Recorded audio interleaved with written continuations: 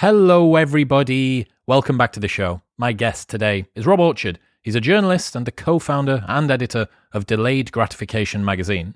Journalism isn't working. Media outlets are more concerned with being first than being right, and stories are built to create outrage rather than insight.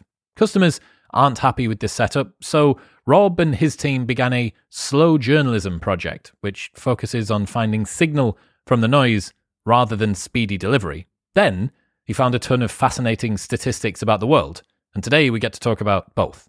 Expect to learn what the most popular crossbreed of dog was in 2020, how the Amanda Knox story shows how modern journalism is totally broken, what you should statistically do if you want to win an Oscar, why the 2010s was a terrible year for original cinema, why there's 2 golf balls on the moon, and much more.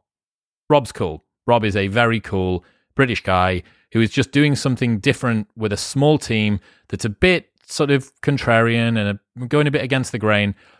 And I think it's interesting. You can check out what he's doing if you go to slow-journalism.com. And if you want to pick up his book, An Answer for Everything, it is linked in the show notes below. In other news, this episode is brought to you by Pure Sport CBD. If you are feeling anxious or stressed or struggling to focus, Pure Sport's ultra high quality CBD can help to relax your mind and soothe your body. Their pure CBD oils are double third-party tested by 2 separate companies, so every batch is only of the highest caliber. If you're struggling to switch off and sleep on a nighttime, they have an Unwind Nootropic blend, which is an all-natural mix of essential vitamins that the body requires every day to help reduce stress and enhance your mood. It can help you to fall asleep quicker on a nighttime, stay asleep throughout the night, and wake up feeling more rested and revitalized in the morning. So if you're struggling with your sleep, this is a great place to start. They also have a mushroom mind and body blend, which is a powerful, invigorating and stimulating blend of 6 mushrooms that seeks to enhance focus and also aids in relieving stress and anxiety. On top of that, you can get 20% off absolutely everything by going to bit.ly/CBDwisdom. That's bit.ly/CBDwisdom.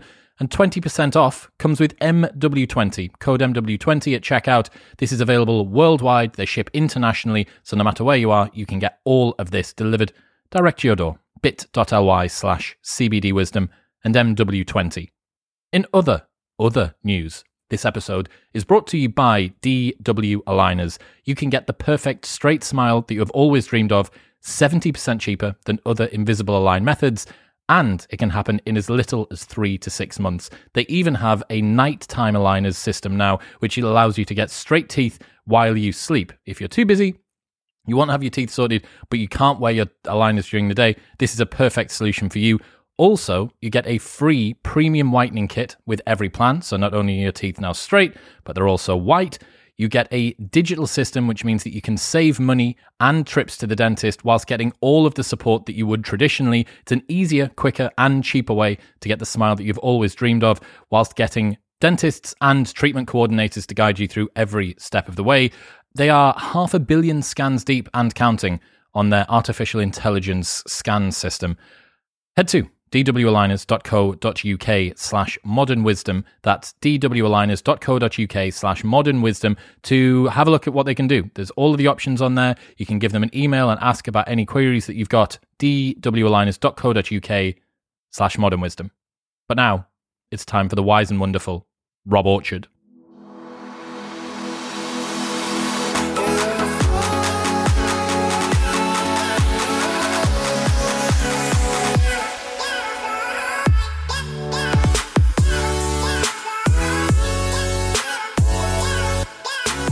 Rob Orchard, welcome to the show. Nice to be here, Chris. Nice to be here. Thanks very much for inviting me. My pleasure. How do you describe what you do for work? So I'm an editor. I edit a beautiful quarterly news magazine called Delayed Gratification, which I launched with my co-editor Marcus back in 2010 with an idea of providing a sort of an antidote to knee-jerk, Twitter-driven news reporting, which doesn't give journalists enough time to really get to grips with stories. So we kind of go the opposite way. Once every 3 months, we produce a beautiful news magazine, which looks back over the big events of the quarter with the benefit of hindsight and asks the question of what happened next. So that's slow journalism that you've coined. Yeah. So I wouldn't. I'm not going to claim ownership of it. It's a lot of people have been talking about it for a long time, but I think ours is the first magazine, or ours was the first magazine to put a flag in the sand and say, yes, this is a slow journalism magazine. And the idea is it's a bit like slow food and slow travel, right? So taking your time to do something of quality and kind of providing a counterbalance to sort of life getting terribly speedy and news getting terribly speedy and everything getting terribly speedy. What's the big difference between slow and fast journalism? Well, there's all sorts of different things. So what tends to happen in terms of the way that we process our news is that it's coming at us from all directions. It's on our phones. It's kind of quite often the first thing that we do in the morning, right? Instead of turning to our loved one, we turn on our phones. We check and make sure nothing horrible has happened overnight. And last thing at night as well, and throughout the day, and on our socials. And it's kind of this white noise of news. And what tends to happen as well is that it moves in kind of cycles. So you get an intense concentration on a massive story for a few days, and then suddenly the news agenda moves on. And you're quite often left with the sort of the feeling of not having really got to grips with what the story was, or wanting to know what happened next. But the news cycle feeds on novelty, and so it's kind of constantly moving on. So to take an example, Afghanistan, we were all glued to the story over the summer in August 15th, the fall of Kabul, and the few days leading up to that, and the few days after that. But since then, the coverage of what's been happening in Afghanistan has completely fallen off a cliff. And we happen to have in the next issue a very well written, a very well considered piece from a female journalist who's been there for the last year and who very bravely continued, didn't leave with everybody else, stayed there, and has got this incredible 6,000 word read for us, really getting to grips with what has happened in the country since then. So I suppose when it works well, what it is you open up the magazine or wherever you read it. You open up the magazine and you think, God, yeah, that story, what the hell happened to that? I remember that. And we tell you, and in amongst that, we also tell you the stories that you missed. We have this kind of slightly cheesy line of the stories others missed or mistold. So this idea of in the kind of the heat of like 24/7 rolling news, there's stuff that gets missed and there's stuff that gets put out there wrongly. So this is ideally, in its best form, it's an antidote to that. I remember doing an AS level in social media.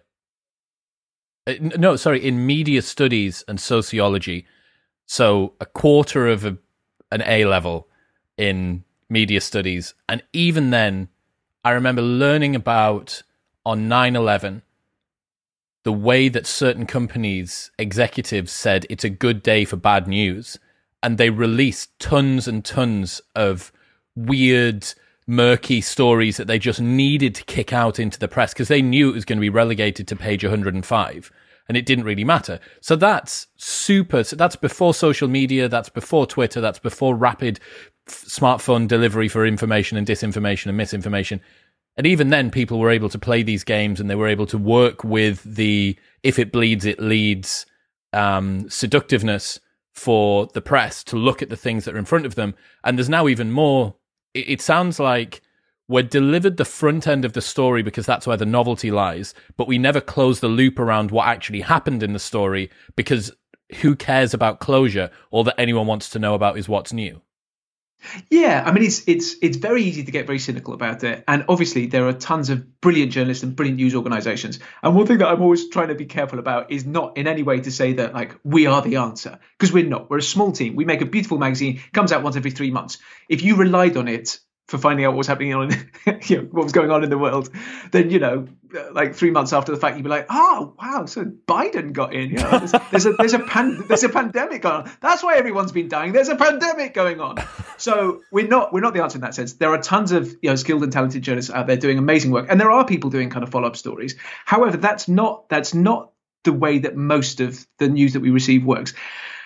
And part of that is, as you say, it's novelty. It's if it bleeds, it leads, which is kind of, from time immemorial, that is, how journalism has worked. But part of it is also the economics, right? So as you have moved away from, you get up in the morning and you go and buy your particular newspaper, you spend money on it, and, you kind of take it and dissect it and so on. And the editors make their best guess as to what will be interesting and useful to you. you move to a time when news is largely free and has been expected to be free. And the way to monetize it is by using the data of the people who are buying it and feeding them up very invasive, very targeted advertising. And that kind of militates away from considered journalism, right? Because actually, if you're only measuring value in terms of clicks, then the sensible thing to do is not to commission a 6,000 word considered piece, which, a team of editors work on with a brave journalist, and, you kind of get something really interesting. The sensible thing to do is to bang out a couple of hundred words of nonsense with some sort of sly reference to a celebrity who's in vogue at the moment, put on a provocative headline and just kind of pump it out and pump out 20 or 30 of those, a day. That's, because then you get the clicks and then you get the advertising and then you can fund things and so on. So there's something rotten about the system. There's an interesting thing, though. I mean, in recent years, I have seen the pendulum start to swing back a little bit, as it always does, right? Which is paywalls, people putting up, paywalls and demanding money for their journalism. And thank God, right? Because we got into a really bleak period. When we launched this magazine, it was, like the only way forward that people saw was in digital. Like print was there, digital, and it had to be free. And you had to get mass. And that was really, really kind of scary because we were educating an entire generation of people to expect that they should get, all of their news for free, even though good news costs money. Sam Harris has a point around this that he says the entire internet made a price estimation error in terms of how much it values content. Podcasts shouldn't be free. Everyone that's listening to this right now should be paying me for my time. Everyone should. And they should be paying every other podcaster as well. When you think about the amount of value and pleasure that you get and how engaging it is and how awesome that platform is, and that's just one platform. And then talk about the best follow that you have on Twitter. And then think about the best blogger that you follow that just writes because they like to do it, and the best newsletter that you subscribe to. And yeah, people are picking up the scraps with affiliate deals, and maybe they've got a members area where you can pay for more content, and maybe blah, blah, blah, like freemium model, thin end of the wedge shit. But the bottom line is that when we began the internet, when we began content creation on the internet, we misjudged, the entire universe misjudged what you should be paying for and what you should expect for free. And sadly now, because of anchoring bias, that genie can't go back in the bottle. You cannot do that. The anchoring bias is precisely what people are doing with gated content. They're saying you still get the show for free, but you pay for more, as opposed to this is what you could have got and now you have to pay to get it. It's all about avoiding the anchoring bias. But yeah, I think that the perverse incentives that de-incentivize people from writing good pieces of long journalism that would have taken ages versus, can you believe what Khloe Kardashian wore last night? Here's a photo of her with no makeup on going to the whatever. That's going to get shared around and that'll trend. So yeah, of course. Well, it's even more insidious than that. So it's also, in certain news organizations, what happens is journalists come in the morning and they're given a list of the stories that were trending online overnight, kind of the things that are out there in the ether, people were talking about, which is why, these poor buggers, they come into work and they're like, right, write something about this. Who is this? I don't know. It's an American celebrity. She was on some kind of series that you've not heard of. Right, and what's happened to her? Something, I don't know, she's breaking up with a boyfriend. Who's her boyfriend? I don't know. It doesn't matter. Just write something. So, at the bottom end, the other thing that happens with this, of course, and you're absolutely right that it's not a difficult argument fundamentally, is it, to say that, when you're talking about journalism where you're sending people to difficult and scary places to be put into situations that you wouldn't want to be put into on your behalf so you can get information. That should be a fairly easy sell. But the other thing that happens, of course, is that as the number of media multiply, right? So as you kind of bust outside of the established media, which in many ways was very, very, very good because it empowers a lot of kind of smaller producers to do some interesting things and to experiment. But as you do that, and as their economic clout comes down and down and down, and as they sort of hemorrhage cash, there's fewer opportunities for journalists to take, what was traditional route of journalism. So in this country, for example, what would happen is you'd start at an entry-level job on a local newspaper, and you'd frantically work away. Hopefully some nice editor would take you under their wing and sort of knock some of the rough corners off, rough edges off your writing and so on. You'd start writing pieces and trying to send them to the Nationals, and eventually you get a couple placed, and then eventually you might get something, at the Nationals, and then you work your way up. There was a kind of a ladder that you could climb. It kind of made sense, right? And so what you end up there with is proper training and proper experience, and you can do that in a context in which you can make enough money to survive. That sounds like a good way to fund journalism, which, as we all know, is incredibly important to a stable society, right, and to democracy. But the problem is now there's no local news jobs. Local news is basically dead. It's been killed by the internet. And there's very few opportunities at the bigger establishment organizations. So you've still got all of these people wanting to become journalists, still loads and loads of people desperate to kind of go into that. They come out the other side and they realize there's nothing for them to go into. And so then what they have to do is they have to find some sort of backdoor. So there's the possibility they could launch a podcast. It might take off. It won't. It might, or they could launch their own magazine. It might take off. It won't. It might.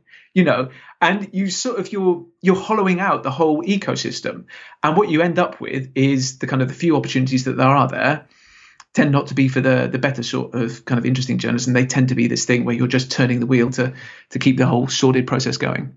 Talk to me about the difference between first and being right. I heard you talk about the Amanda Knox story as a really good example of this. The Amanda Knox story was fascinating. So it was this. It was the retrial of Amanda Knox for the murder of Meredith Kercher in Perugia. Star. That's right, yeah. And so this was a highly attended court event in Perugia, and all of the world's major news organizations were there. There's these extraordinary photos of these banks and banks of people kind of watching the story. And the Daily Mail had prepared two news stories, one for if the verdict went one way and one for if it went the other way. And there was something that happened. Maybe somebody in the court misheard something. It was guilty, but it was guilty to something else, or to a lesser charge of slander rather than murder. And the button was pushed and the wrong news story went up online, because as we know at the retrial, Amanda Knox's the guilty verdict was overturned, and she was ended up subsequently being released. And so this story goes up on the world's single biggest English language news site, which is the diametric opposite of the truth. And this sort of thing has always happened, right? Because news organizations, they've always prepared for eventualities. You think about elections. There's famous examples in the past of people just being certain the election was going to go one way, and they published their front story with X won and Y wins.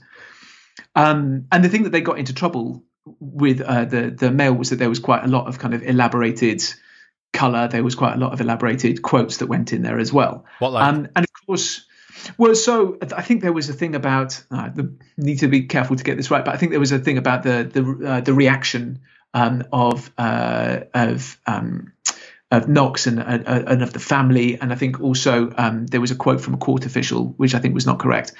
And so you have this very weird situation where this wrong story kind of goes up, and you can completely understand why you get to that point, right? Because getting stories out first means that when lots and lots of people are searching for them, that's the story that they land on, right? So people all around the world were interested in this verdict, and they wanted to know. So there's this incredible pressure to get the story out first, and obviously the people at the Mail wanted to get it right, but they kind of like they pushed the wrong button, and this went up. It's only up for a couple of minutes, and then they put the correct story up. And if the verdict had been what they thought it was, then that would have been, part of the record of this event for the rest of history, even though stuff in it was not kind of correct. So that's a weird thing. This need for speed in this hyper speedy knee-jerk news environment means that we're kind of built for error kind of creeping in. And then more than that, and this is not what I'm sort of suggesting in this case particularly, but the whole ecosystem is built up for spreading disinformation and misinformation very, very rapidly around the world. You know what it's like? It reminds me of the algorithmic trading companies on Wall Street that moved their exchanges closer, moved their offices closer to the exchanges to gain half a millisecond. That's right. That's right. And, because it matters, right? Because the economics of it are such that if you get that story out first, then you're higher in the Google rankings, which means more people link to you. And I mean, I know the algorithm is changing all the time, but you're notionally going to get higher up, which means you can get more clicks, which means you can charge more for the advertising, which means at a time when people aren't prepared to pay for news, you can still continue to fund your organizations. But I mean, if you sat down to construct a kind of a news ecosystem from scratch, it wouldn't be that. What else are the press getting wrong at the moment? I'm very loath to criticize the press because I think that by and large, the press is kind of comprised of editors and journalists who are just trying to do their best and trying to get the truth out there. And of course, my magazine, one way we've talked about it is we're the seagulls following the trawler, right? Because we're not breaking the news. The slogan down the spine of all of our issues is "Last the breaking news." So we're kind of following along behind, and we get to look at what has happened, and then we get to kind of ask people to take a broader view on it. And there are interesting things around that. So one of the things that often happens is when people are interviewed about an event when it's just happened, and sometimes when it's still happening, still unfolding behind them, they tend to give a very different reaction, understandably, to a few months down the line when they've had a chance to consider and put things in perspective. When they're standing in front of the burning building trying to process what's happened, then it's a very different reaction to, 3 months down the line. Okay, think about it. So people are selecting for witnesses and for statements and for reactions from people and commentators and opinion pieces. They're selecting for a very particular type of opinion. Well, that's right. So it is the opinion that you get immediately. And also because the media moves, en masse around certain stories, you also get things. So I remember going to Salisbury 3 months after the poisoning. And it's actually my hometown. And just kind of walking around talking to people. And they're like, God, there's endless journalists. And, people were almost scared to go into the town centre because they would just be stopped. Like, hi, I'm from CNN. I'm BBC. Can I, kind of get some words for you? How are you feeling? I'm feeling fine. Just fuck off. It's just like my entire town is now just journalists and like potentially some Novichok. So, so that's another kind of quirk of it. But no, as I said, sorry, I'm very loath to criticize journalists. I think in an ideal world, we would find. And I think, I think slowly we're getting there because I think these paywalls seem to be working. And actually, a wonderful example is The Guardian. So The Guardian was losing money hand over fist for many, many years. And they took this kind of very grown-up decision to say to their readers, what we do costs money and you need to support us if you want it. We'll keep giving it. We'll do it free because we want reach and we think our journalism needs to reach the four corners of the world. And if you can't pay, no problem at all. However, it costs money, and if you can support us, then do. And they had a tremendous reaction, and they managed to, break even, I think, ahead of where they thought they were going to.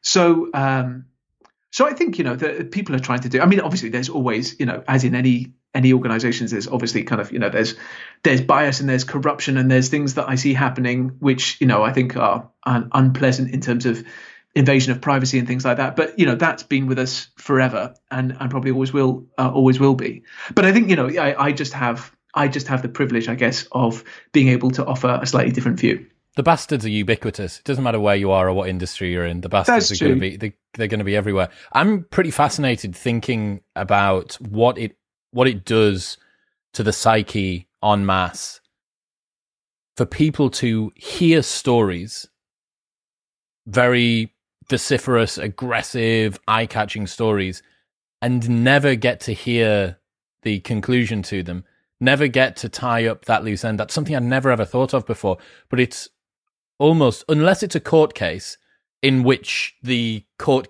case itself becomes another piece of novelty that people want to get to. The only reason that closure is being featured is that the closure is also another piece of novelty.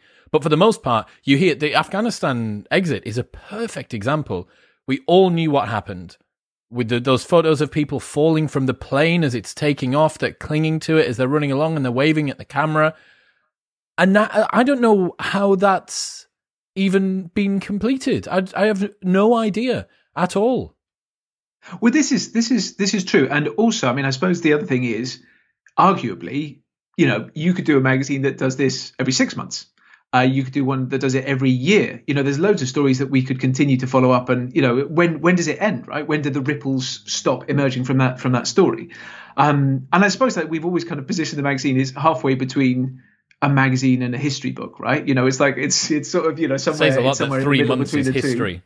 That's true. I mean, we do deeper stuff than that. So I mean, it's often the stories are kind of inspired by something that happened in that 3 month period, but we'll reach further back. And I guess what we try to do is, given that we have these lovely like long form stories that we can do, is we try to get to do what a lot of journalists aren't given time to do, which is provide lots of context and seek out lots and lots of expert opinion, and like try to take a broad view. And that's very difficult to do if you're having to turn out stories, But that's at such a tremendous pace. It's the consistent, ambient, unfulfilled open loop that it has to have an impact on the public's psychology. It has to.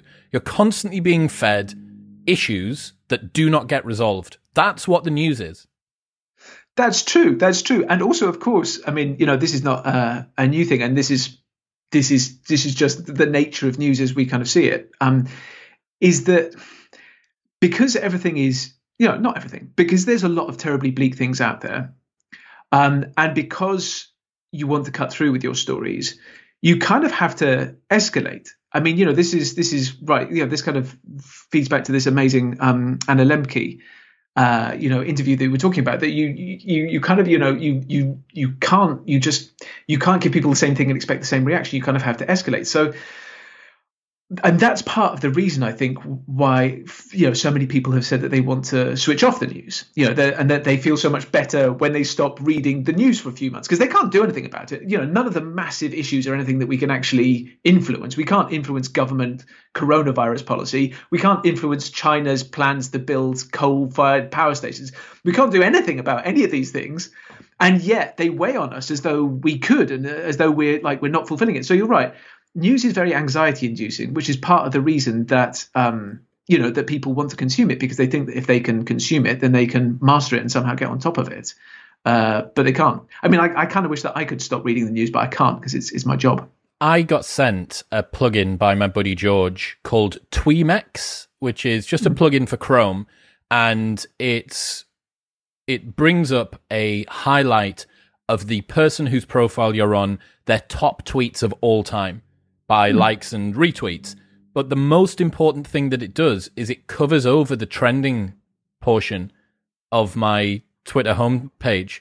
So I go onto my newsfeed now, and this thing comes up, and if you're not on someone's profile, it just randomly chooses one of the people that you follow, and it brings up their best tweets of all time, which is awesome, because I only follow 99 people, so they're always someone that I know or someone that I absolutely adore what they're doing.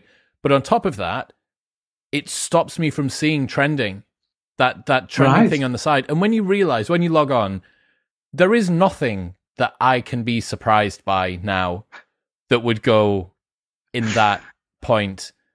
Right. Like it could be any story at all. I don't know whether you've seen, I can't remember who the comedian is from America that did this, but they pieced together, I think it might have been Ryan Long. Ryan Long pieced together how you make an eye-catching headline, and it's just a bunch of particular group does something in this. So it's outraged mothers fighting over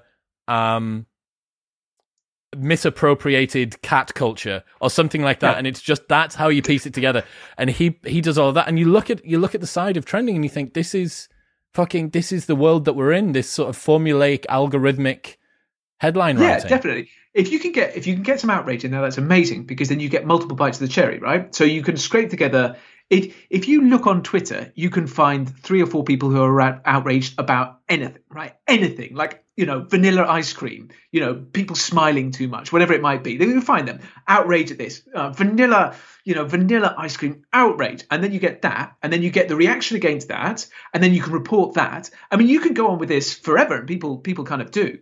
But I mean, that's funny about the kind of gaming the system, because at the beginning it used to be stuff like writing writing the word sex in white on white background 1,000 times over. So people, and then obviously that was way too sophisticated, way too unsophisticated. And then that got kind of changed. And then, putting the names of celebrities into your titles, you'd have these incredibly dry publications that for some reason were referencing Britney Spears, and nobody really kind of, like, why are you doing that? You're a plumbing magazine, but it kind of, it all feeds into it, all helps. And this is just the latest part of that, right? Yeah, you just kind of concoct what will work, what will cut through.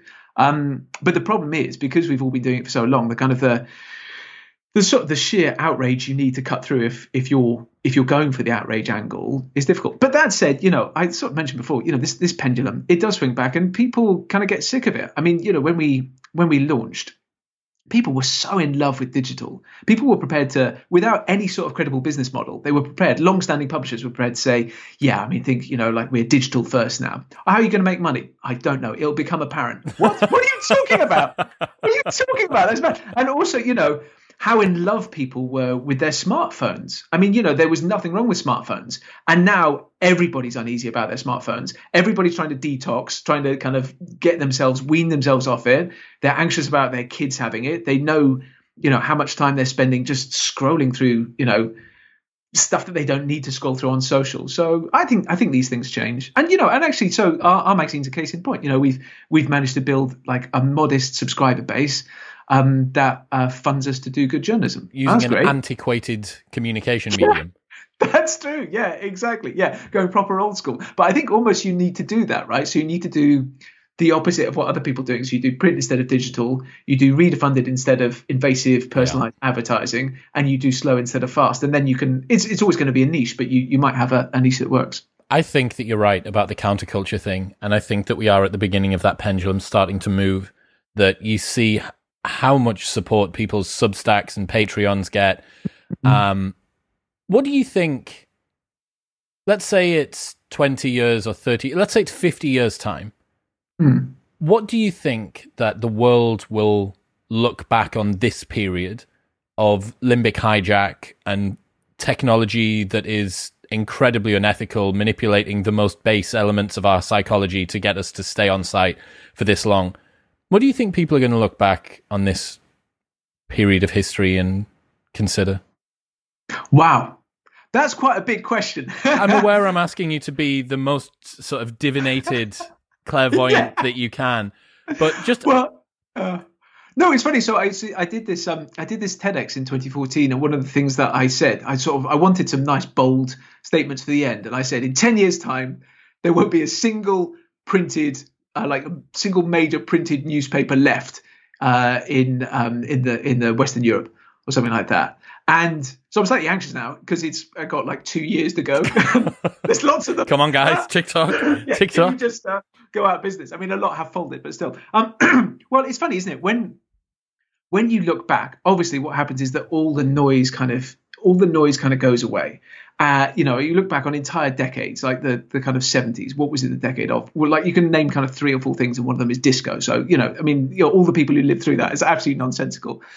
But I would imagine that a huge amount of it will be to do with climate stuff, won't it? So it will be, these guys were such morons. Why didn't they just do cold fusion like we've got and sort it out, like limitless power? What on earth were we thinking that's so stupid?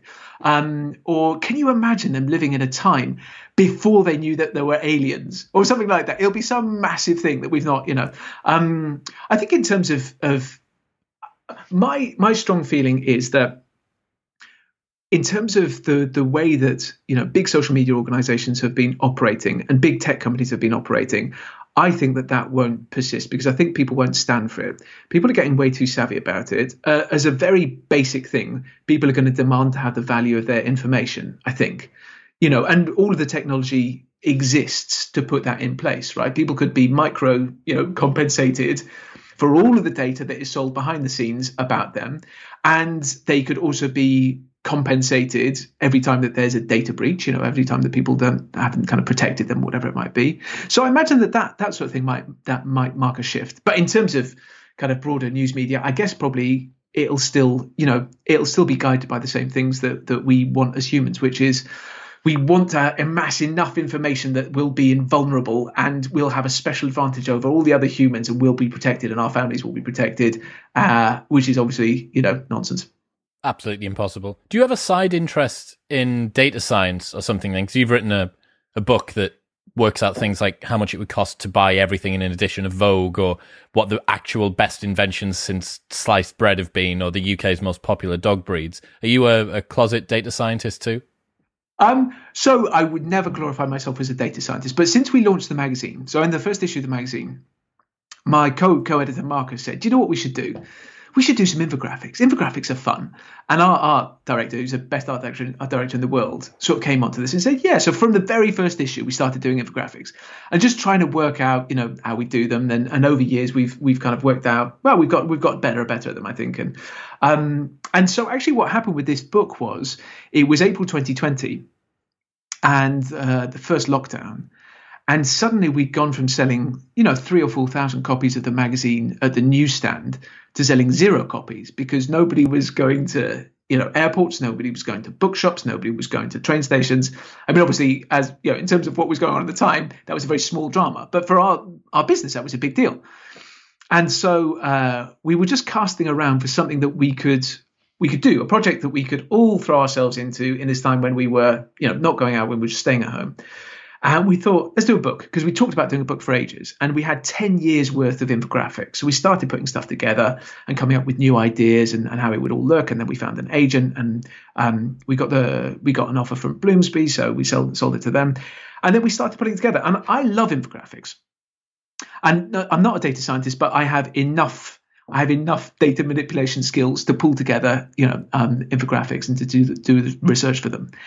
And they're brilliant for a magazine because they give you a way in. I think that they are like a gateway drug for magazine purchases. And I've seen people at the newsstand flicking through a copy of Delayed Gratification, and it's not the long form features, the earnest kind of analysis, any of that they stop at. It's the funnies. It's the little infographics, the little things like, oh, wow, my goodness, did you know how many chickens there are? Wow. And so that's been great for us for the magazine. But I also think that they're really interesting from a journalistic point of view, because you can kind of use them in a way slightly to take the heat out of kind of quite controversial stories, because you can just put the facts down, right? And you can kind of give people a way into the facts, that kind of looks good and that kind of amuses them and intrigues them at the same time as hopefully giving them some information. So they're great. And this book is 10 years in the making, and it's got lots and lots of lovely silly stuff in it, but it's got quite a lot of serious stuff in it. I'm glad that you mentioned what's the best thing since sliced bread, because that took me flipping forever to work out how to answer that question. But basically what we ended up doing was getting loads and loads of lists that eminent bodies had produced of the best human inventions of all time. And then we totted up, we did a meta list. So we totted up all of their kind of votes. We worked out what the most kind of most lauded inventions in human history were post the Industrial Revolution. So it wasn't like fire and the wheel and stuff like that. And then we found out when sliced bread was invented, it was introduced in 1928, I think in June 1928. And then we just looked at the 2 inventions that were best ranked after that, which were, spoiler alert, they were penicillin and the internet. And penicillin only just scraped under the wire because I think that was something like September 1928. But that's it, Wasn't penicillin grown on bread as well? Yeah. So that's actually 2 bread-based. And if we'd been able to make the internet off of bread, we would have had 3 bread-based inventions. Yeah, that's true. Yeah. Well, I mean, let's not rule it out at this stage. Let's see if we can get some funding into bread. Yeah. So I've got some of my favorite ones that I went through. So the world's oldest person was 122 years old, and she was French, apparently. Yeah, Jeanne Calment. Yeah. Yeah. And so we like looking at old people. So we did this whole infographic at the other end of the book, which was it was called How to Live Forever. But it had a little asterisk that said up to a maximum of 122 years. And what we did was we looked at supercentenarians, so people who had lived older than 110. And the nice thing about that is that they've all been interviewed at some stage. And I mean, quite often they're, sort of barely kind of capable of giving answers. But the one question everybody has always asked them is, how did you live to such an old age?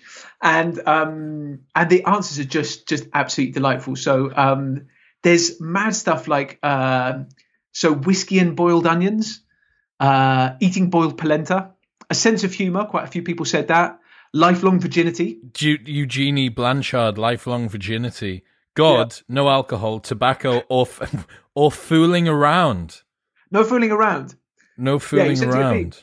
My favourite one is there's a lady who said daily raw steak and brandy and leaving her husband. Aged 39. So that's quite nice. Like you can start to get. I mean, I'm not sure. I'm not sort of necessarily endorsing lifelong virginity and a all brandy diet to people, but there's kind of nice, funny things that you can find out from that. I'm a big fan of May Harrington, who lived to 113, died on the 29th of December 2002, and just has nothing divulged written below her advice. Yeah, she's not giving her secrets away. Why would she? Yeah, enjoy dying at 80, bitches. Yeah, exactly. I knew. I didn't tell. You didn't know. And then the oldest living creature was a clam that lived to 507 years old until he was accidentally killed by researchers. That's right. I think it was the researchers who found the clam accidentally in the process of identifying the clam and working out how old it was, accidentally killed it. So, I mean, it could have been, could have gone a lot. It was, didn't have a good innings necessarily. Unbelievable. The oldest cow, 48 years. The oldest goat, 22 years. 29 years for the oldest dog. There's a 43-year-old spider in here as well, which I do not want to meet. No, exactly. And with all of these things as well, one thing that we found out in making this book, and going through these billions and billions of kind of data sources, and some of them are absolutely kind of fantastic, and many, many diligent people kind of compiling them, so on, is that you also do get to a few where you think, how did you know that? Like, did someone, like the spider one, was he just kept in one place for those 40 whatever years it was? I mean, potentially, maybe it was in a zoo or whatever. But if not, is there just a chance that a younger spider scuttled in at some point? Just like you've got some concerns around the veracity of the conclusions of the spider research. You can't just cut its leg off and look at how many rings are inside of it. That's not the way it works. That's the thing. You can't carbon date a spider. Yeah. And I think there's just a lot of, in terms of kind of the data that's out there necessarily, there's a lot of best guesses and kind of approximations. I mean, actually, if you think about something like CO2 emissions or whatever, we've got these things, and broadly they're probably like ballpark correct. But then also, like, no government in the world, even the most scrupulous and well-funded government, is measuring every single fire in somebody's back garden, or every single kind of whatever it might be. And certainly that's even the best funded ones. And a lot of people, it'll be, I think, probably just a finger in the air, like approximating it. Yeah, looking at the CO2 emissions, I was quite interested in this. The UK has seen the biggest CO2 emissions drop of all G20 nations, a decrease of 41% since 1990. Meanwhile, China is emitting 11.5 billion tons of CO2 per year, which accounts for 30.3% of the global total. That's one country contributing 30.3% of the entire global total of CO2 emissions. It's true. I mean, one thing to kind of bear in mind, I suppose, about that, that is an impressive drop by the UK, and a lot of it has been this real kind of like throwing ourselves into renewables. And so actually since 1990, coal-fired power energy production has kind of absolutely plummeted. But another thing that's happened is that manufacturing in this country has effectively been offshored to China. So, our emissions data doesn't take into account the embedded emissions of the products that we buy constantly from China. That's and that are kind of, made there using less clean energy, and that are shipped here, flown here, whatever it might be. So actually there's loads of different ways of I mean, even in this, so actually there's three different kind of major standards for how you measure emissions, and some of them take into account aviation and some of them don't. Stuff, yeah. All of these different things. So yeah, I mean, generally the UK has done well. It's probably also the case that a lot of the low hanging fruit for the UK has now been picked. Was actually somewhere like China, actually they haven't kind of made that switch to renewables, but if they did, that would make a massive difference. I'm terrified of China. Sometimes I just sit and think about what it's going to be like with our new East Asian overlords, which personally I welcome with open arms and have always been an ardent supporter of the Xi Jinping everything that he's done, his hair, his outfits, his 30.3% of the global total CO2 emissions per year. I welcome them. Absolutely. Well, so we did an interesting infographic in the book about that, and it was just called "How Has China Changed?" And we just looked at some of the data about what has happened to kind of the quality of life of citizens in China in the 20 years, the last 20 years. And it is astonishing, across so many different measures, across, education, public health, earnings, just, all of these different things.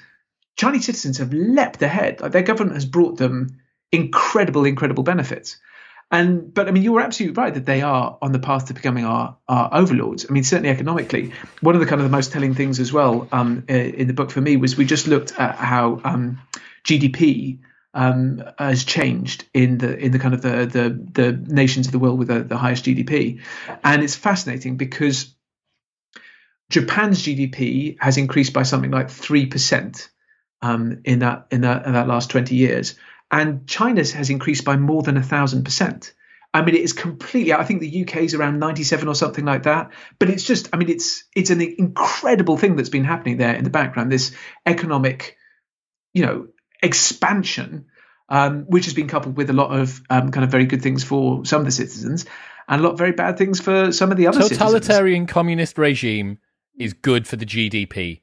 That's effective. It's effective. In this case, effective. Gets the job done. I would love to see an accurately done study around happiness levels and around fulfillment and meaning levels for Chinese citizens. You're never going to the same as finding out if COVID came from a Wuhan lab or whatever. We're never going to find out. I think it's very unlikely that we're going to find out because by its very nature, the people that would be conducting the study have a perverse incentive around the outcomes of the study. But I don't know what it's like to be a Chinese citizen with a social credit score and all of your movements being tracked. And have you seen that they've got gait analysis now on the artificial intelligence system? So even if you don't show your face, they can predict who you are to a 97% accuracy simply by the way that you walk.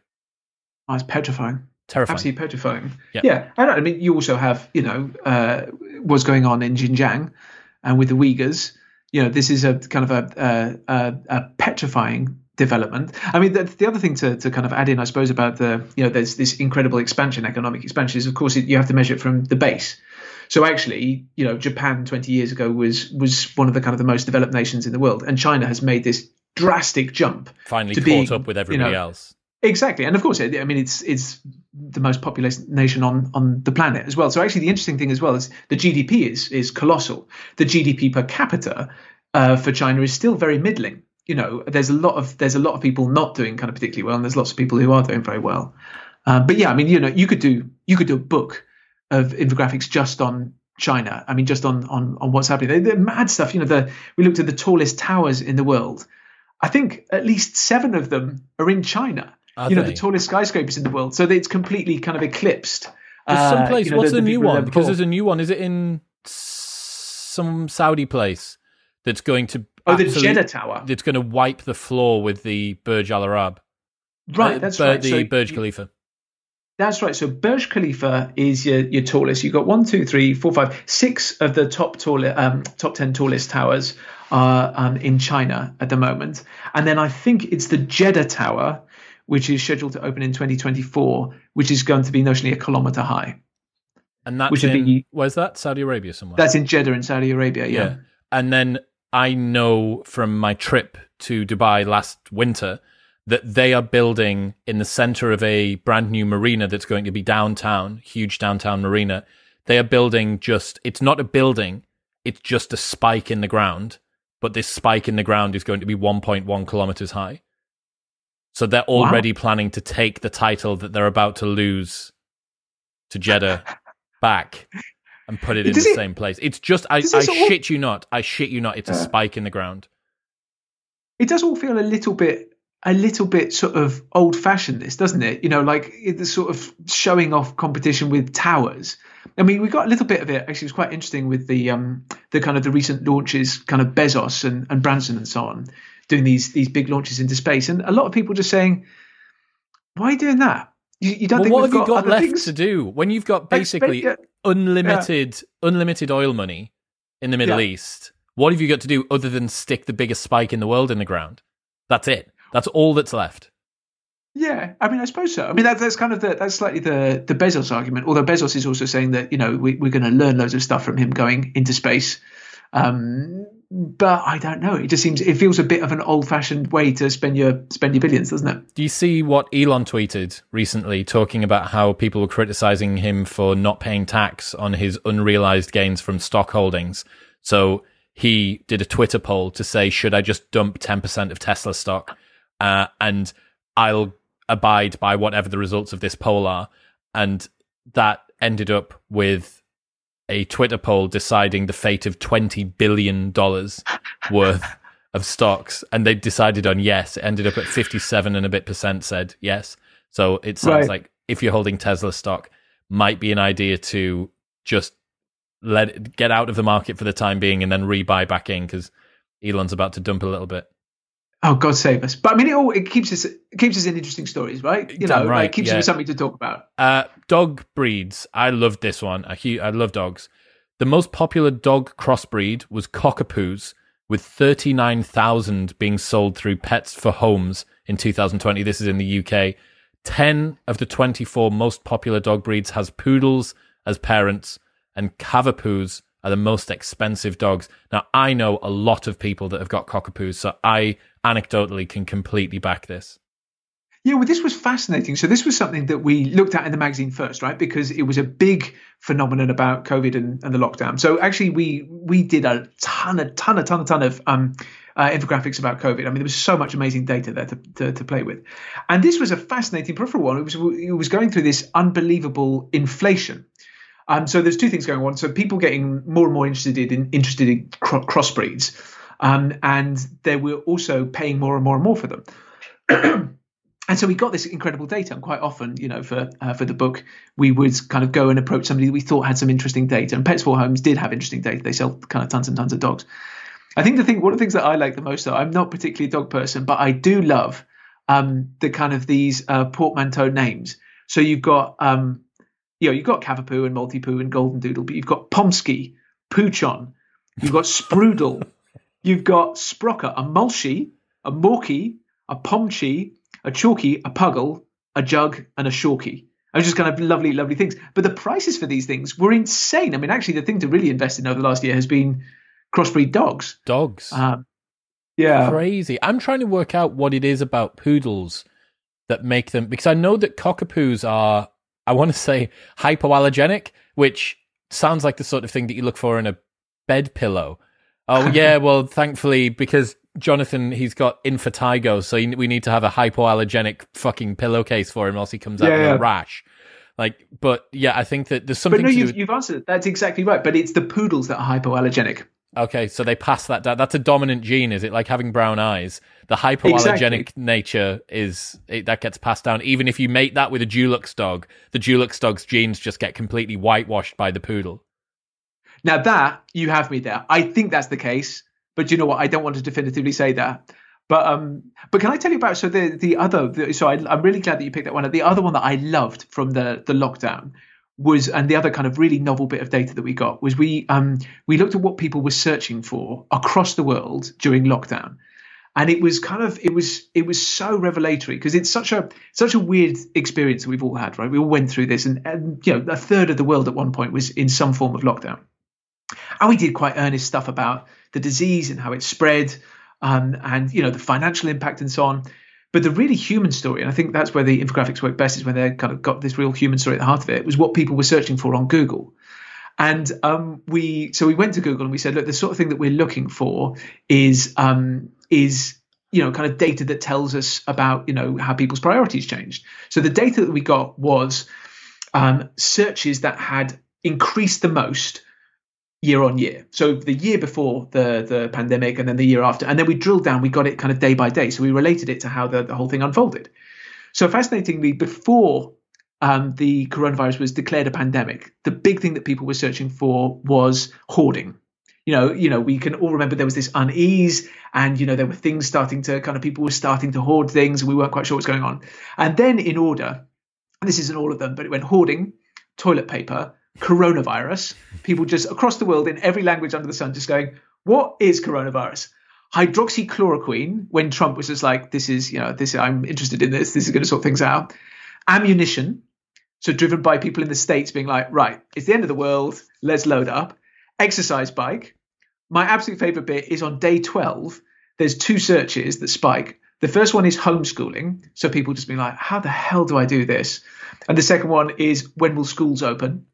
Then you had social distancing, which is a term that had never been searched for in a quantity that it would register on Google's radar before. Complete breakout term.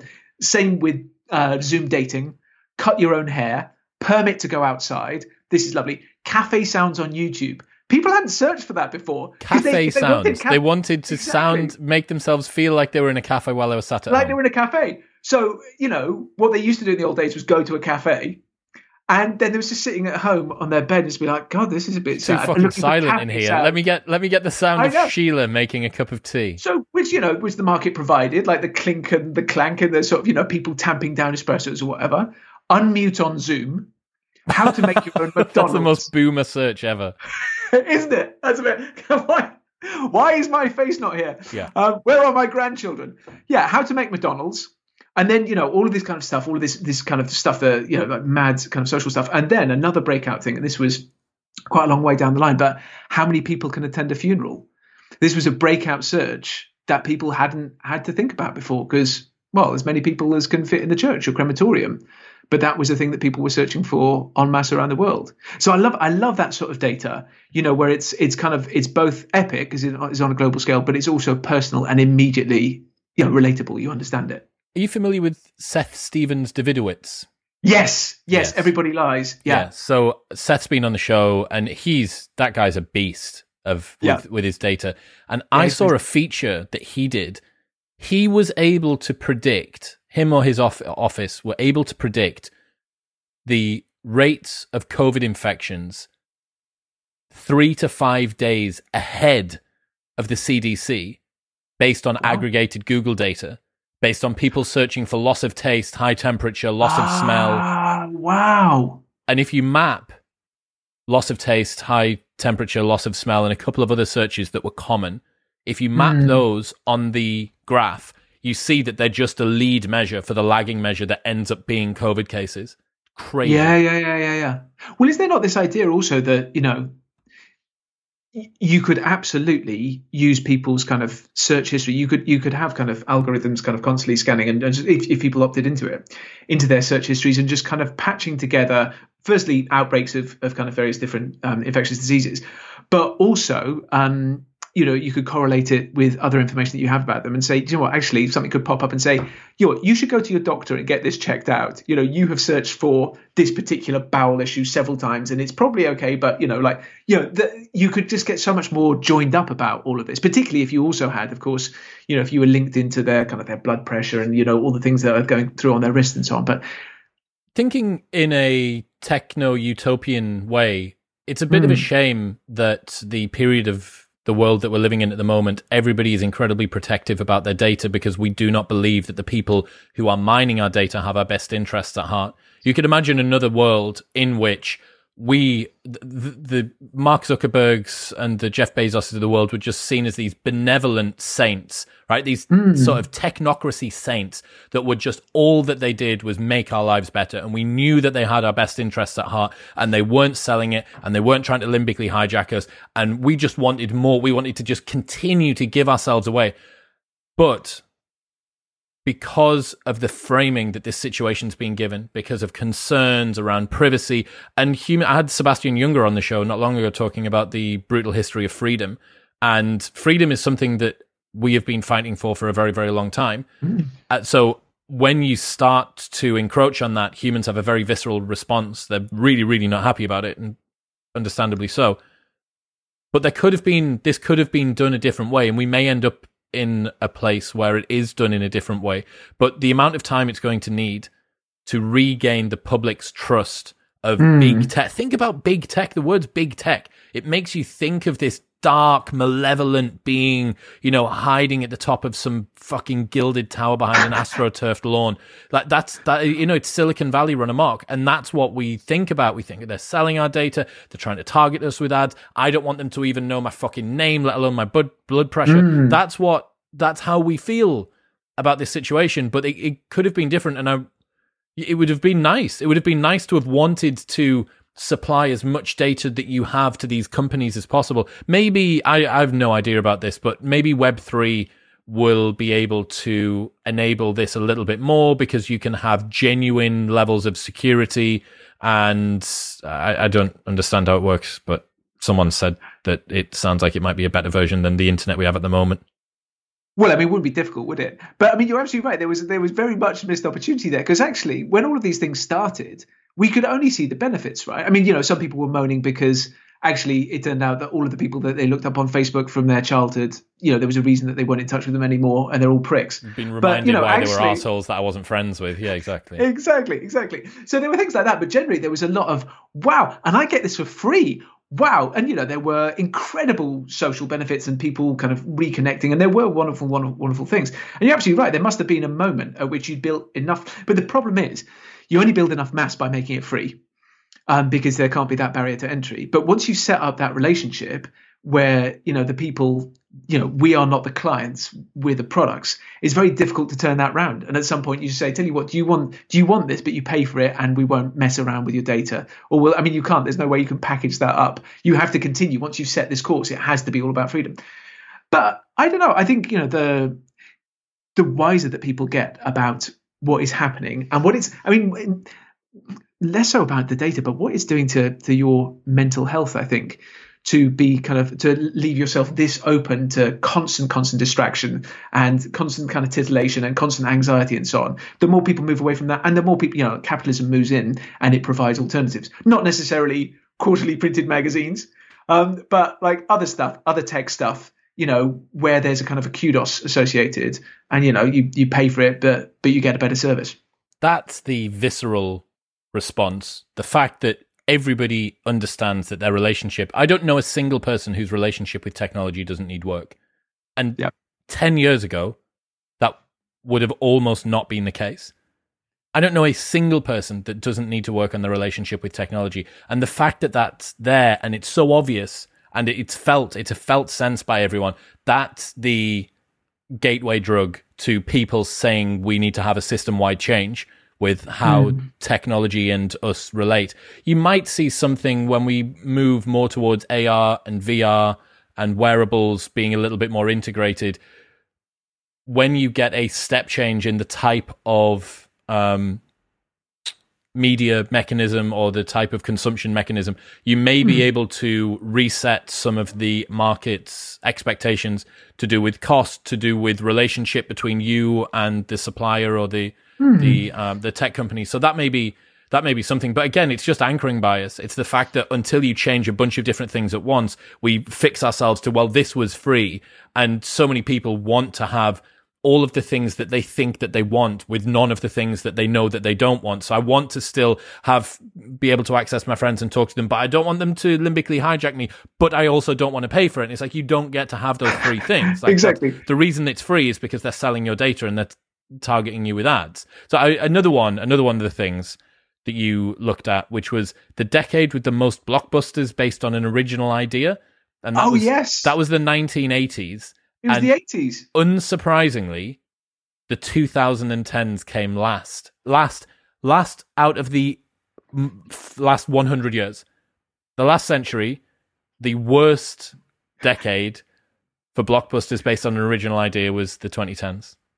Isn't that fascinating? Yeah, I mean, it's all kind of based on, well, it's kind of remakes and it's based on storybooks and things like that. And I mean, actually, if you look at it, the 80s, you had the biggest film of each year in terms of ticket sales. You had Star Wars, Episode 5, The Empire Strikes Back. So you've got the first Star Wars. Sorry, not first Star Wars. You've got 1980. You've got Star Wars, and then you've got 81. You've got Raiders of the Lost Ark. 82. You've got E.T. 83. You've got another Star Wars. 84. You've got Indiana Jones. Back to the Future. Top Gun. Spielberg is spanking it, isn't he?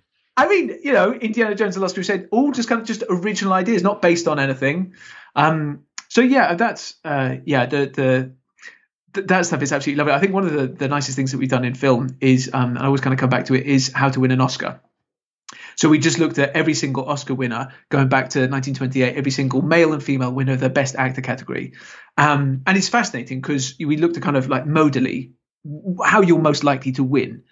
Because everybody's got that question when it comes around to Oscar season, like, who's going to win? And you all got your pet theories.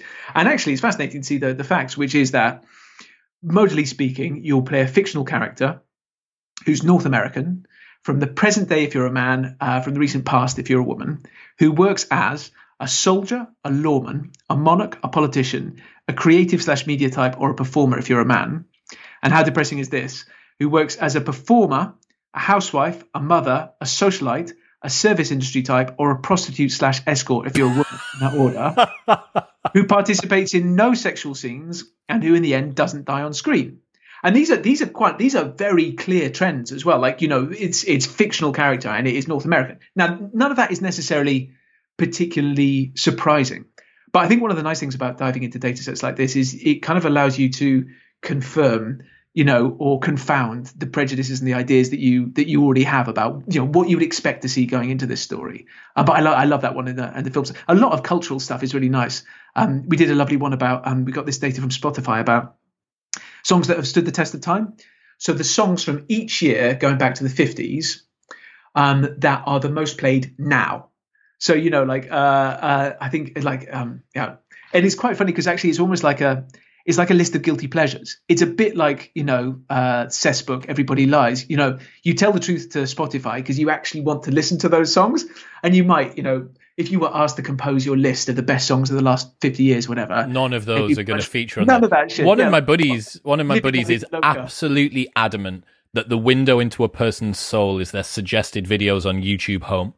That someone watches between 10 p.m. and 11 p.m. at night on a weekday evening on YouTube. That's who they really are. Not the person that they tell you, not who they are with their lover in their most vulnerable moments. It's the shit that they watch between 10 p.m. and 11 p.m. at night on YouTube. Yeah, I could see that. And that book, Everybody Lies, there was a lot of stuff in that, wasn't there? Because he has this lovely example, which is, what people write about their partner on Facebook as opposed to what they type into Google about their partner is mad. It's like, my boyfriend is so sweet, charming, kind, generous, adorable, whatever it is. And then people are typing into Google, my boyfriend is horrible. Is my boyfriend autistic? What's wrong with my boyfriend? Why is my boyfriend so mean? And that's how we use Google. It's like it's a electronic psychiatrist on the couch, isn't it? Why is this happening? I mean, one of the things that I liked in the pandemic searches, one of the things people were just doing in large enough numbers for it to register a massive spike was just going into Google and typing in, "I'm bored." And that's amazing. What do you fucking want them to do? It was a search engine, but I mean, it's actually, it probably would throw up some useful stuff. But I love that, just people, all around the world in all different languages. I'm bored. 569 people have been to space. 24 went to the moon, 12 of which walked on the moon, and 3 went to the moon twice. Plus, we left 2 golf balls on the moon because one of the astronauts played golf up there. That's right. Yeah. So actually putting together that data was quite a colossal job because it's not centralized. So I'm not sure that anybody's ever calculated that before. There are kind of various different calculations floating about the place, but we got the kind of the data from NASA and from the Russian Space Agency and from the Chinese Space Agency, and from the kind of the private companies. And so we kind of went through methodically and we've listed them all. I mean, I think that this is one of the nice things about this An Answer for Everything. It's just there's this thing where you quite want to own knowledge, right? I mean, you're never going to sit there and read through the list of every single person who was sent into space in 1984. But I like having it in a book that I own. It's just nice. I like it. It's completism. That's what it is. It's any time that you could be completist about something. Every single person, they're immortalized. Inherently satisfying. It is satisfying. And, you know, like, why not? Why not spend 8 pages going through and like calling out the most exciting things that they've done? And then, yeah, I mean, there's loads of lovely. We had the NASA. I mean, there's so many data sources that, you know, obviously we couldn't do without them. NASA have got these amazing data sources about stuff that we left on the moon. So there's hammocks for, you know, because the astronauts kind of went up and they didn't really cater for where they were going to sleep when they first sent them. So they were kind of effectively sort of sleeping all hunched up in the spacecraft. And eventually they graduated to hammocks and they chucked them out afterwards. There's quite a lot of excrement up there. There's unused sick bags. There's this amazing thing where there's a stack of money, and it's a special, I think it's $2 bills or something like it. And somebody thought that they would take it up there and then they could go back down and then hand them out as souvenirs, you know, because this is a special bill and it's been on the moon. Wow. You know, that's amazing. But at some point they jettisoned it. Like they thought it was a bad idea, or they took off and they're like, how have I forgotten something? Oh, fuck. They've left $42 down on the moon. Exactly. That was my ticket to the big time. So, I mean, that's the other thing is you find out how weird the world is. There's a lot of long tail stuff as well. I don't know if you saw, we did one about government e-petitions. So the UK government has set up a few years ago an e-petitions portal, and you can go on there and you can suggest an e-petition, and if you get enough votes on your e-petition, I think it's 100,000 or something. 10,000 is that it will be noticed by someone. 100,000 is that it gets brought up in the House of Lords, I want to say. It's something like it. Is it like it gets considered for debate in Parliament? Yes, that's it. Yes. Something. And a certain number of them have been, you know, have kind of broken through. A tiny percentage. The vast majority of them, and I went through and found out, you know, I went through every single year how many were submitted, how many were kind of like rejected. The vast majority of them rejected. And there's this lovely government line that they put underneath. And so it says like e-petition rejected, reason for rejection. And usually the line is just really polite and it just says, this e-petition does not relate to something that the government is responsible for. And it's like, no shit. So like some of my favorite ones on there, there's this brilliant one, which is change the plural of sheep to sheeps. Make gingerism part of the discrimination laws. And my absolute favorite one, there's somebody went on there and started an e-petition, which was increase the standard size of a wine bottle to 1 litre. And they had this lovely little write-up under it. And it just said basically, you know, you finish a wine bottle and you always want just one more glass. So why not make wine bottles 1 litre and then you don't have to open a second bottle? I mean, it's brilliant. And then the government rejected it. They're like, yeah, it's not really. This isn't our remit, mate. This is a you problem. Yeah. With more NHS and stuff. Yeah. Fuck, man. Yeah, the number of times that I've seen a spurious e-petition go up, but it does seem like, I don't know, that system for Americans. I don't know if there's an equivalent for Americans, but that system is a rage outlet for a lot of people's social justice concerns. But the problem is that the people that are voting on it believe that they're genuinely making a change by doing that thing. That's the way that I'm going to contribute to this particular movement. So, for instance, there's been a recent social concern around spiking in nightclubs. I'm not sure if you've seen this. Yeah. Huge concern around it. And I run nightclubs in the UK, so it means that we've been dealing with this on the front lines, as it were. And the main thing that people were pushing toward there was, we're going to do an e-petition. We're going to get this to be considered for debate in wherever Parliament. And one way that you could look at that e-petition page is that it's a simulacrum of doing work whilst not requiring any of the things that might actually enact change. That it gives people who are indignant and want to contribute to a social movement, it gives them an outlet that dissipates their rage, but doesn't, by the numbers, seem to actually make change all that often. That's right. I mean, I think you do get certain breakthrough ones, and when you're going through them, there are certain bees in bonnets that are just, you know, it's like everybody's putting up a thing over and over and over and over again. But you're right, there's a certain amount of virtue signaling going on. You know, you share an e-petition on your socials, and that's kind of like you've done something about it, but you haven't actually done anything about it. There was this amazing statistic, and I can't remember exactly what it was, but there's this frighteningly high percentage of news stories where they are shared online before people have read the story at all. So you get basically a warning just on sharing. Twitter if you do that now.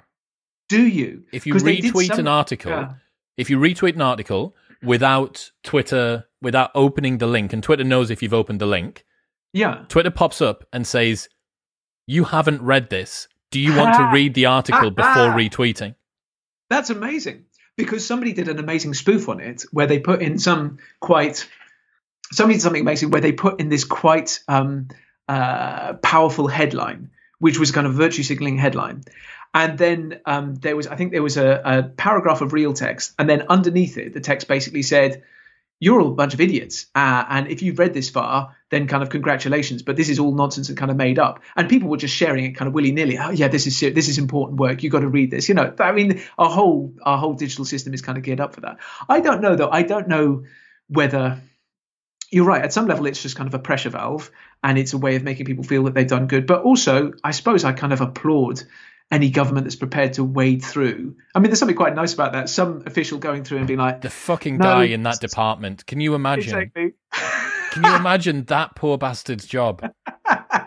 No, we're not going to make gingerism part of the discrimination laws. No, we're not going to give you extra large bottles of wine. Just buy a third size bottle of wine. It's not to do with us. I want to serve. What have I missed off? What was one of your favorites from the book that we haven't covered? Good question. So there's all sorts of lovely things. I think there's a very simple one that I really like, which is just called "Where Do Babies Come From?" And I'm really interested in this, which is that it's just about fertility rates around the world. And I read this really, really good book a few years ago, Empty Planet. I interviewed one of the authors. There's two authors. I think I interviewed John Ibbotson, and it's basically saying that if you look at the fertility rates, as in the number of babies that women around the world are having, in many, many countries, they are way below replacement rate. So in a modern economy where you've got a good chance of your kids, very good chance of your kids surviving through childhood, you need to be having something like 2.1 kids per woman in the population in order to maintain your population static without any immigration. And in dozens and dozens of countries around the world, that is not the case. And in many, it's nowhere near the case. And the trend is all downwards. And a lot of that is a good thing, because a lot of that is people moving from primarily agricultural societies to more urbanized societies. It's women becoming educated and realizing they've got more options. It's people leaving it later to have kids, and it's birth control. There's all sorts of wonderful things. But, their argument in this book, which we did kind of a big feature on, was that what's going to happen is we're going to reach a tipping point with the global population much earlier than the UN is predicting. And that after that, it's only going to go one direction. The global population of humans will shrink year on year on year on year on year. And nothing's going to change it, because the economics of it kind of won't change. You've tried, all of these governments have tried basically bribing people to have kids. You've got Scandinavian countries that are setting up the most amazing benefits for people who have kids. Still, they don't want to have lots of kids. China's kind of like pulled the brake on its one-child policy, and now it's pulled the brake on its two-child policy, and it's saying, if you want three, that's fine, you can have three. And they're talking about what the world will be like, with this diminished population. What it means is you'll have a much older population. So you'll have far fewer young people paying for a lot more old people.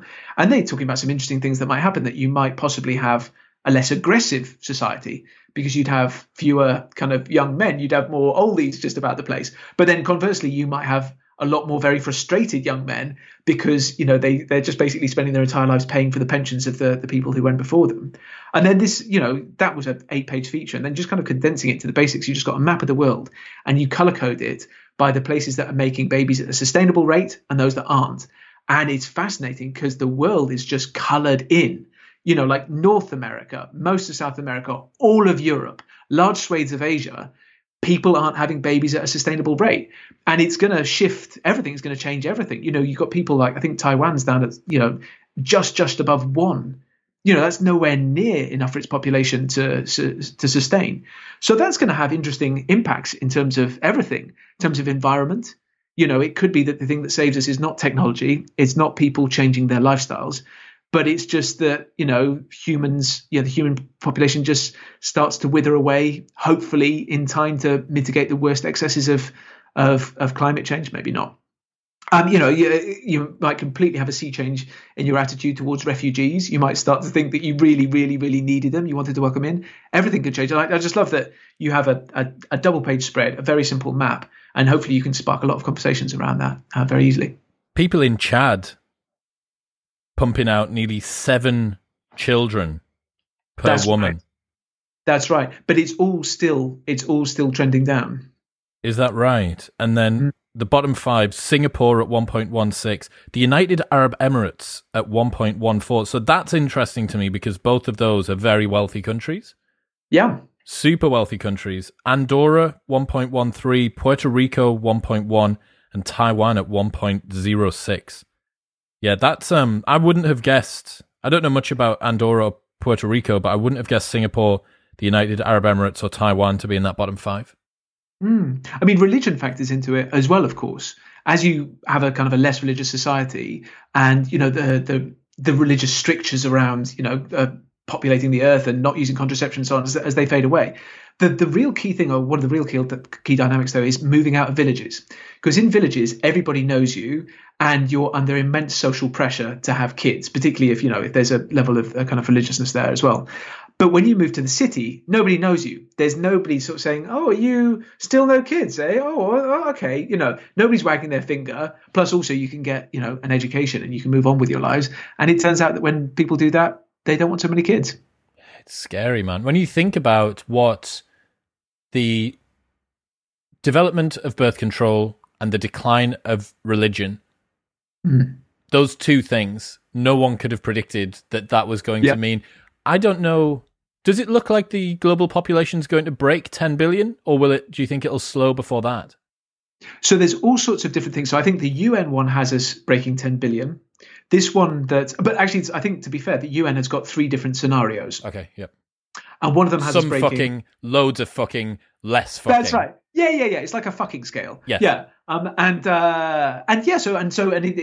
It'll depend on where we get to on that scale. But yeah, under some scenarios, in 20 years' time or so, you start glance off the bottom of 10 billion or something like that, and then it never stops. The decline. I mean, presumably it stops when you get to 2 people, but it's or 1 person. But that decline will continue because obviously each generation shrinks. There's fewer people having fewer kids. What's the solution to that? Does he propose one? Well, I think that they, I think in the book, they think that we don't kind of need a solution. We just need to be ready for it. So actually there'll be tons and tons of benefits. If indeed the population sort of, levels off and then starts to decline quite rapidly before we've totally messed up the environment, then that will have incredible benefits. Like each year, there'll be fewer people consuming. The quality of life for the people who remain. Well, I mean, that's quite broad stating because obviously there's a lot of implications about kind of a dwindling society and having fewer people to kind of do the jobs and so on. But from an environmental, from a global point of view, actually the environment, could be a massive, massive beneficiary. And that was one of the big things that they talked about. And they just said, this will be another thing that humans have to adapt to. But it's something that bears thinking about. Yeah, well, I mean, if everything's going to become automated and there's going to be no jobs for us in any case, if robots are going to take over everything, it doesn't matter. There's only going to be 2 people left. Yeah, I wonder, because there has to be a level that things flatten out at, or else we're talking about this as the next big extinction event. That imagine if we make it through global pandemics, world wars, nuclear weapons. We avoid destroying ourselves. We avoid all of the asteroids, and the fact that we're not fucking enough annihilates the human race. How did that civilization go extinct? They just got bored with sex. They just got bored with it, and they didn't do it enough, and they that was it. But here's another thing, man. Imagine we could be living through the period where there are the most humans on the planet that there will ever be. Oh yeah. That will probably be another kind of like thing to chalk up in our lifetimes. But then, of course, making predictions about these things is kind of nonsense. You can see where the numbers are trending and so on. But also, say the robots do take over, and we've got loads and loads and loads of lovely spare time. Do humans start to reorient their lives again? Yeah. I mean, they don't need to work to provide. Maybe they're living to 120. So they could dedicate 30 years of their lives just to study, and maybe they can have babies when they're in their 70s. So maybe that's the thing. Maybe you start pumping out babies in your 70s. Nobody foresaw the fucking revolution of the 2040s. That's right. Yeah. That's right. Led by 70-year-olds. Yeah. Led by randy 70-year-olds, on a mission to repopulate the earth. I mean, who knows? Who knows any of these things? I agree. Rob Orchard, ladies and gentlemen, an answer for everything, 200 infographics to explain the world, will be linked in the show notes below. Where else should people go if they want to hassle your company on what it is that you do? So go to slow-journalism.com and find out all about the magazine and subscribe for a very reasonable rate of £40 a year. And come to some of our events. We do fantastic free events where we do in-depth chats with journalists about their stories.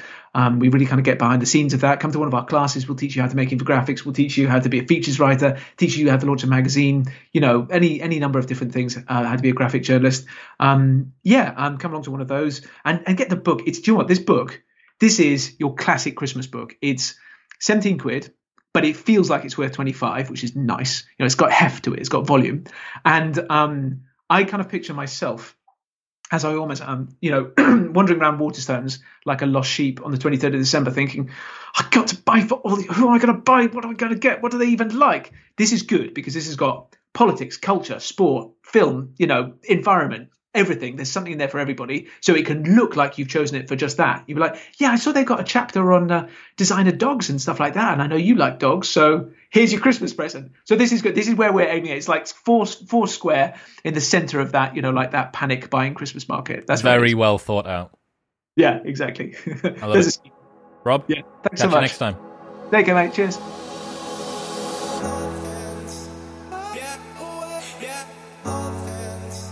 Thank you very much for tuning in. If you enjoyed that episode, then please share it with a friend. Tell someone else to tune in. The best way that this show grows is from people like you sharing it with other people like you. Or tag me on Instagram. Give me a story on Instagram and let me know your thoughts at ChrisWillX. Also, don't forget that you can get 20% off all full-priced items by going to bit.ly/cbdwisdom and using the code MW20 at checkout. And you can get the perfect straight smile you have always dreamed of 70% cheaper than other Invisible Align methods by going to dwaligners.co.uk/modernwisdom. And that's it. I'll see you next time.